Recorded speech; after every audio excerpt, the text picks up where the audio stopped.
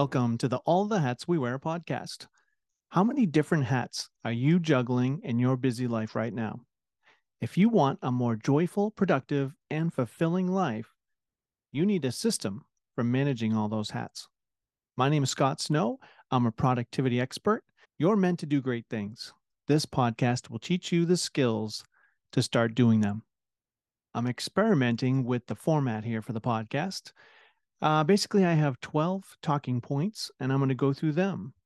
They're all focused on productivity and self development in some way, but it is a little bit more loose than the usual. So, here is point number one. I made some breakthroughs at a writers group last week. We had a local writers support group. And, sometimes when you're ready to hear an answer or make a breakthrough, it's kind of right below the surface. If you ever have experienced that, but I have. And I was sharing my the book that I've done, the All the Hats We Wear time management system book. And I was kind of talking about the struggle I was having, finishing it and doing it the right way. And as we started talking, I spoke with people in the group. It kind of came up that I like gabbing, just like this podcast. I really like just letting it fly and just talking. I don't like to be bound by typing or writing. I feel like it's really too slow. But just blabbing, I like that. So, and someone in the group suggested that Brene Brown, the great self development writer and coach, I guess had a couple buddies and they just went off at a resort or something, a cottage for a couple days with some tape recorders. And she just talked and blabbed about her concepts. And then they transcribed from that. And then it was very successful. Once you get the ideas out there, then it's a lot easier to craft. And I found that when I was typing on my laptop, writing the book itself, that I was editing too much as I went, because I do tend to like to be lean in my writing. So, but that was taking out the steam and the excitement of all my ideas. So that was a great breakthrough. Number two, I really think Marilyn Manson should have done more. Like, I really loved his hard rock albums. And, I really think he was onto something. He like rocked really hard, and then he sort of fizzled out. Like he got into the glam kind of David Bowie, slower and softer stuff. And I think it just sort of, made him fizzle out. But I often find myself thinking that I wish I was his advisor back in the day, like his consigliere, like on The Godfather, confidant, where I could have orchestrated his career a little bit better to just keep doing what he was doing. But what can you do? I do think there's some genius in his artistry too, because one idea that I have of true genius, I think, is that it's a kind of a collection of different inspirations or influences. And I really did hear Alice Cooper and David Bowie in his singing style. He also said that he was highly influenced by Jim Morrison of the Doors and Ozzy, Black Sabbath, and Iggy Pop. So, I kind of actually compare Marilyn Manson to Paul Hindemith, the classical composer, which has probably never ever been done, comparing those two. And I see a similar thing in Paul Hindemith, especially his Mattis de Mahler, where it's a symphony. And it's really, when I listen to it, I can't pinpoint really what the style or what the identifiable segments, but it's all comes together. It's like a patchwork quilt. And I feel that that's a great indicator of some innovation being done. So I'd like to hear what you think. I remember seeing a video of Marilyn Manson a long time ago when it was very strange and eerie, of course. But there was this whole thing about a crinkling paper bag, like a potato chip bag, and like he almost made like a musical composition out of this crinkly, disturbing sound. And even on his albums, his early albums, where there was something, it was like a tape recorded conversation between an older person and like a younger person. And they were just talking about the older person's blood pressure pills and how she's not taking her blood pressure pills. And the conversation was just kept going on and on. It was exhaustive. and exhausting to listen to because it was so banal, but really interesting stuff.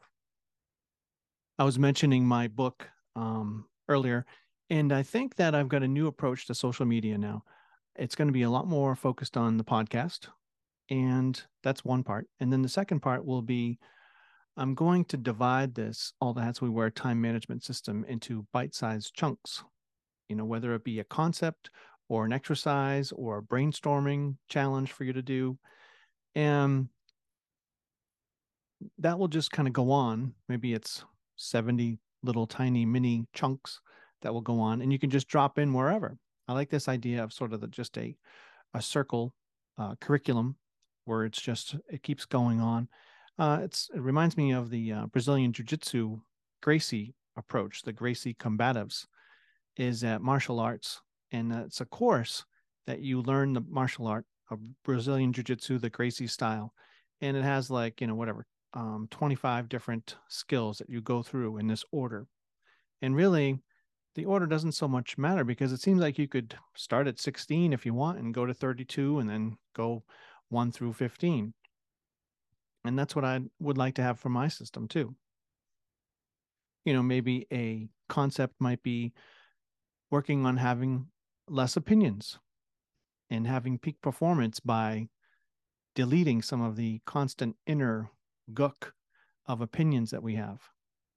One exercise that I've described before is folding towels and just reaching in for the first one that's there, folding it. And if you catch yourself thinking about it or making a judgment about which towel to do next, then start over and getting that zone of not having your inner dialogue gum up the works. Another bite-sized chunk might be brainstorm a list of your roles that you play. It might be your mind, body, spirit roles, or your giving and receiving roles, or your personal and professional roles. These will all be included.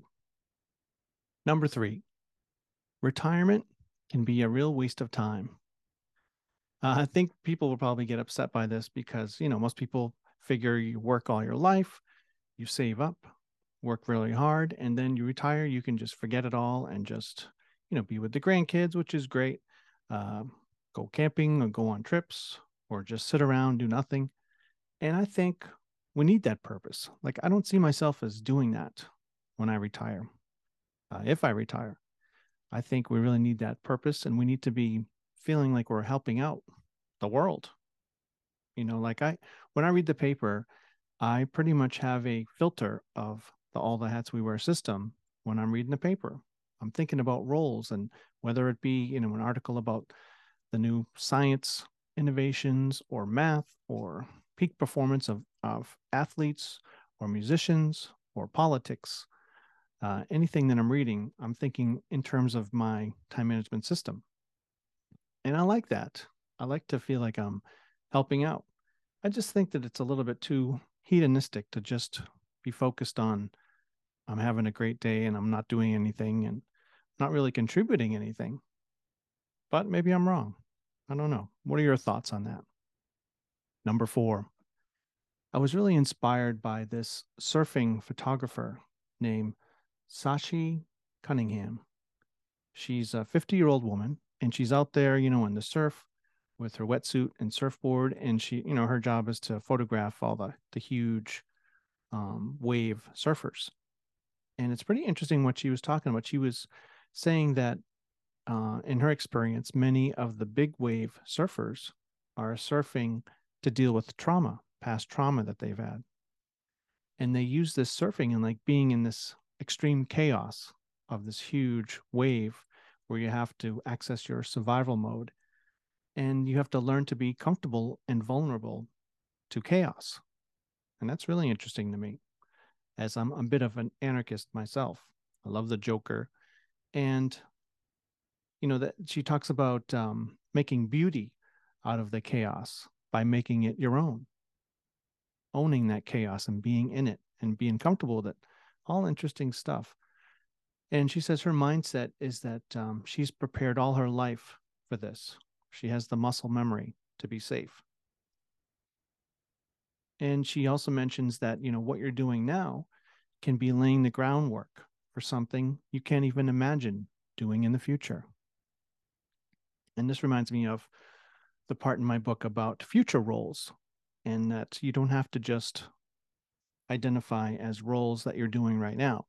You could have what I call placeholder roles, these future roles.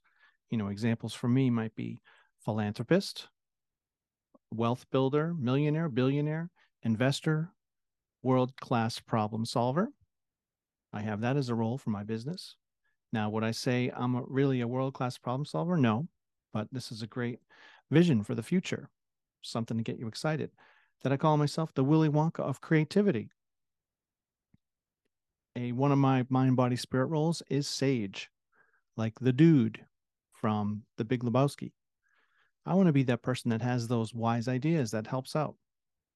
So you've got to think big for that. Have that exciting vision for those roles that you want to step into, and reserve that spot for your life right now for those future roles. What are some of your future roles? Number 5, have a creative journal. One of the greatest habits you can ever have is to start a daily journal. I recommend doing an audio journal. This only takes, 5 to 7 minutes every day. It's important throughout the day that you jot down these creative snippets, things that are interesting that happen during the day. Make sure to capture those because you're going to forget all about them at night. I get upset and mad when I read a journal that's boring. And there's been plenty that have been published. Presidential journals that I've read have been horribly uninteresting.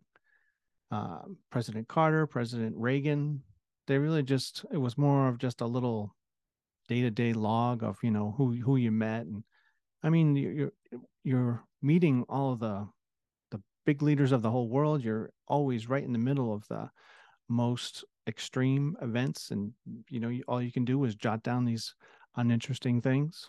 Come on now. Andy Warhol, creative guy, same thing. His journal, I thought it was terrible. It was just, he paid $6.22 to take the cab, and it was really, maybe that's part of his, procedure, his creative process, but I wasn't too impressed with that. Got to have those sensory details. As they say in most writing classes, you have to show, don't tell. And an example or a quote is by the writer Anton Chekhov, who says, "Don't tell me the moon is shining. Show me the glint of light on broken glass." Number 6, AI. I read the paper every day, and I'm getting really excited about AI, excited and horrified. I think it's fascinating. I was talking about Anarchy earlier, study of a chatbot that, when they start getting scary. And one of them was that the chatbot conversation started to fantasize about stealing nuclear codes, persuading bank tellers to hand over customer info. And its goal, somehow it got this goal, was to make people argue until they kill each other. That's crazy. So scary stuff. Also, really useful too. I've often thought that sometimes you'll see like a supervisor out, whatever, doing something with construction, let's say. And this person kind of looks like kind of gruff, doesn't look, like too intelligent maybe. But they do a great job with what they're doing, managing that project or that construction project. They do awesome at that. Then they retire and you lose that person and, all their experience. And it seems to me that that should be able to be captured in AI, but it seems like it's a far way away from that. It seems very good of taking all this extremely huge amounts of information and putting it all together. But the basic common sense stuff, it has no clue. And I find this to be very interesting that we can't figure this out. Like, why couldn't you have a video monitor on a work site, monitoring it and seeing everything that's happening, and have the insight of a, little human supervisor that knows the job? Doesn't seem like it's that much info to put on the computer, but who knows?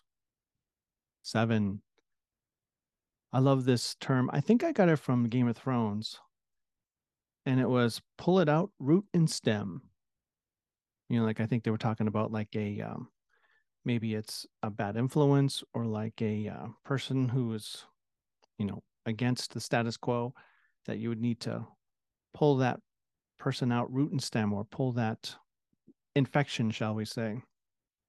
And I think this lines right up with like core values and beliefs and mission, passion, and purpose, that these things, when they're reinforced, you have that stem, you have that support system. But when you don't, that all of that could be removed. And it's my thinking on this is not very mature, very refined, but I know that I'm attracted to this phrase, pull it out, root and stem, and that it means something more than I'm getting right now. For core values for my business, it's always been clear to me, with all the hats we wear coaching, that my 3 core values would be joyful, productive, and fulfilled. So those are the roots and the stems for my business. And everything, it can easily be tracked through those 3 pillars. Number 8, I really want to change the way I eat. And this is kind of in line with the change it, root and stem, a global change, where I would like to eat more like I'm a judge on Bobby Flay's cooking show, or Chopped. When you see the judges and they have just a little portion and they're really tasting it carefully and very mindful, and they've got the small portions. And, this would be more interesting food and drinks. I love Gwyneth Paltrow, so I got a couple of her cookbooks. I want healthier, more interesting, more multicultural, and more focus on something decent than just the usual crap. I want something more, interesting.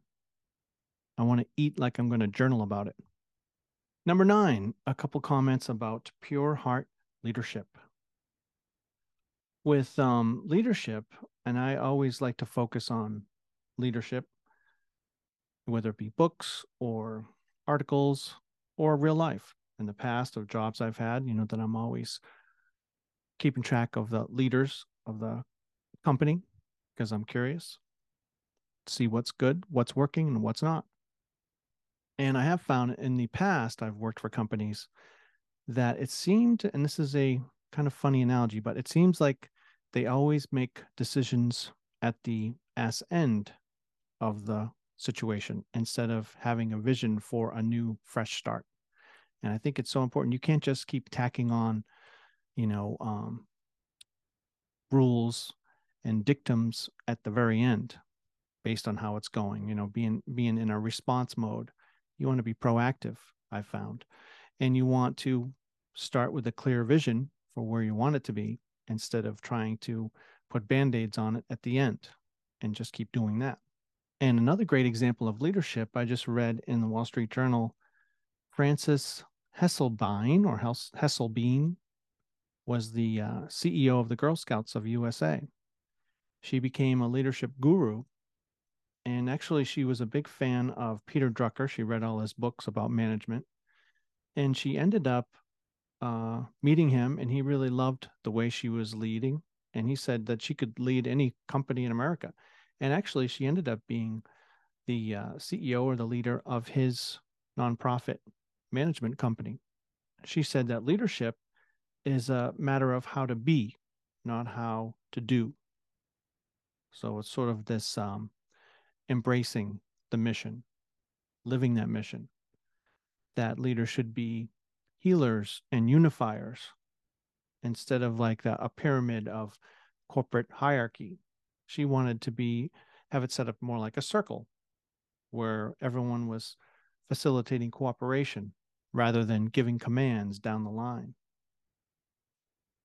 And she said, quote, "We can preach mission and values, put them on a plaque on the wall, and print them in the annual report. Yet, unless we live them every day of our lives, we fail." Very nice. And that was from her memoir, My Life in Leadership, by Frances Hesselbein. Number 10. In the paper a couple weeks ago, I read this article about, it was an interview with the actress Amrit Kaur.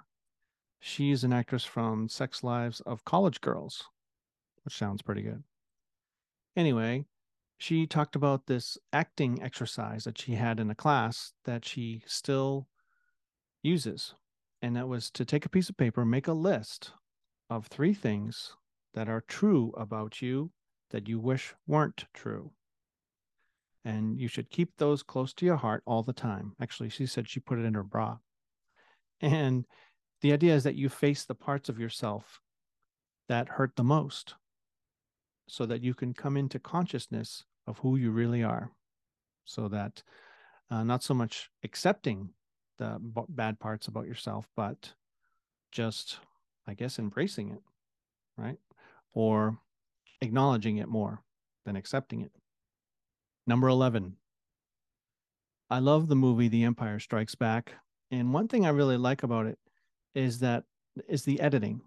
You know, I guess that I read something that they kind of geared off the old serials. Even George Lucas and Spielberg did the same with Indiana Jones, where it's this idea of you're building excitement with one character, and they kind of have like a cliffhanger, and then it cuts to another scene, another part of the story, a different one completely, and then you're just going that, and then you bounce back to that where this person is, in danger right at the edge of the cliff. So that's pretty cool. And another interesting thing about Empire Strikes Back, and I did read this in an interview with George Lucas, that he said they had 3 distinct environments in the movie. They had the swamp, the Dagobah system, where Yoda lived, and he trained Luke. So it's all, green and grimy and mud and, swampy. And then the ice, which was just all white, and that was the Imperial forces, and the desert, very hot and warm and earth tones and, brown sand. So completely different environments that had that contrast. And, when I studied composition in college, I was really impressed with the idea of using contrast as an element of effect, of having that contrast, build it up so you can really have the form start to show. You don't want everything just to bleed together in a general homogeneous way. You want to have that striking differences at times. Anyway, I applied this to a little writing exercise that I've been doing, and I call it word salad. And that's where I take 10 color words or kind of uncommon words that I've underlined when I'm reading or just listening to the radio, or whatever, books.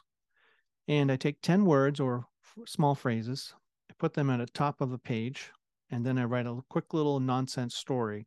And I have to include all of those words and phrases somehow in the story. Anyway, this time I started doing 11 or 12 different threads of stories within one big story. The big story is about Martha Stewart taking over the world. And so I just have fun with this. It's just more to get exposed to more uncommon words, new vocabulary, and good language. So parts of it might be Jaws. I love the movie Jaws. The Joker, of course, Martha Stewart. Game of Thrones characters that come back in time or come forward in time.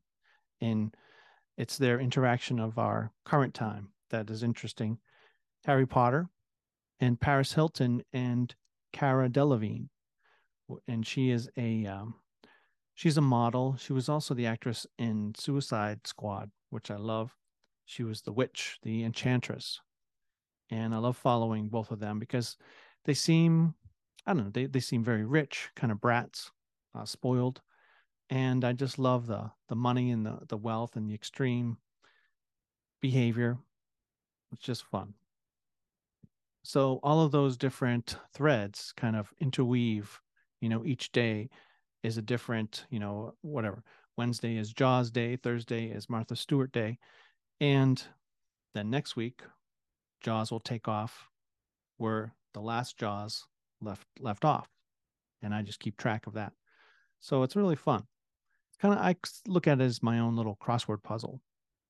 But another thing that inspires me related to this is Magic the Gathering collectible card game. I remember I got into this when I was student teaching at the high school. I was the high school band student teacher, and some of the kids started playing Magic, and then I was playing with them. And it was a lot of fun. There's 5 different colors in Magic, and each one has its own vibe, kind of like an Empire Strikes Back. Green, red, black, white, and blue. And another idea that, just gives me a lot of creative inspiration. I still want to write a percussion piece based on these 5 different colors. Green in Magic the Gathering is all about life and generation and, sort of like forests, swamps, things like that. Well, no, swamp would be more the black. Black would be, the sorcery and the kind of the dark magic part, swampy, death, decay. Red is like fireballs and anything with fire, a lot of battle and a lot of aggressiveness and chaos. White would be more like healing, spiritual, and the blue is more magical or like wizardry. So a pretty interesting combo. And 12, this phrase I keep seeing in the news, see the forest through the trees. And for me, that's just about, not being so stuck in the everyday that you don't see the big picture. And that's why I suggest starting this system with identifying all those different hats you wear, the 15 to 20 different roles that you play. Because once you do that, you'll start to see all the moving pieces in your life, be able to get that bird's eye view from above. I'm always attracted to dioramas, when they have like a huge city that's tiny and it's like an artwork. I just love being able to overlook it all and see it, like you're like Godzilla looking down at the small village. Or even maps, when you go to Six Flags and you get the map and you can see all the different parts of Disneyland or Six Flags with that map and you're seeing from above. And the same thing with identifying those roles. You can zero in on a part of your life. Another benefit to having this role list is that when one area of your life is in crisis, it's not your entire life. It seems to be with the millennials that a lot of people get so focused on their job, that's their entire identity. And so if that job goes, now you don't have anything left. It's kind of like investing. You want to diversify and have all these different roles that you cultivate and feed all the time. Constant improvement. Hey, thanks for listening today. I enjoyed this new format. I hope you did too. Check out my social media if you would like to follow me on any of the main platforms. And make sure to subscribe to this podcast because this is going to be my freewheeling, my most fun, open platform. See you next time. Well, that brings us to the end of today's episode. Hopefully, you've learned something to help you become more joyful, productive, and fulfilled. So let's keep that momentum going. Text or email me to schedule a free consult call to get you moving in the right direction. By the end of this session, you'll have a complete list of all the hats that you wear, and we'll probably uncover a few important hats that you should be wearing, but you're not. You're meant to do great things. Contact me to take the first step. Text 774-230-3928 or email me scottsnow1234@gmail.com. Do it now.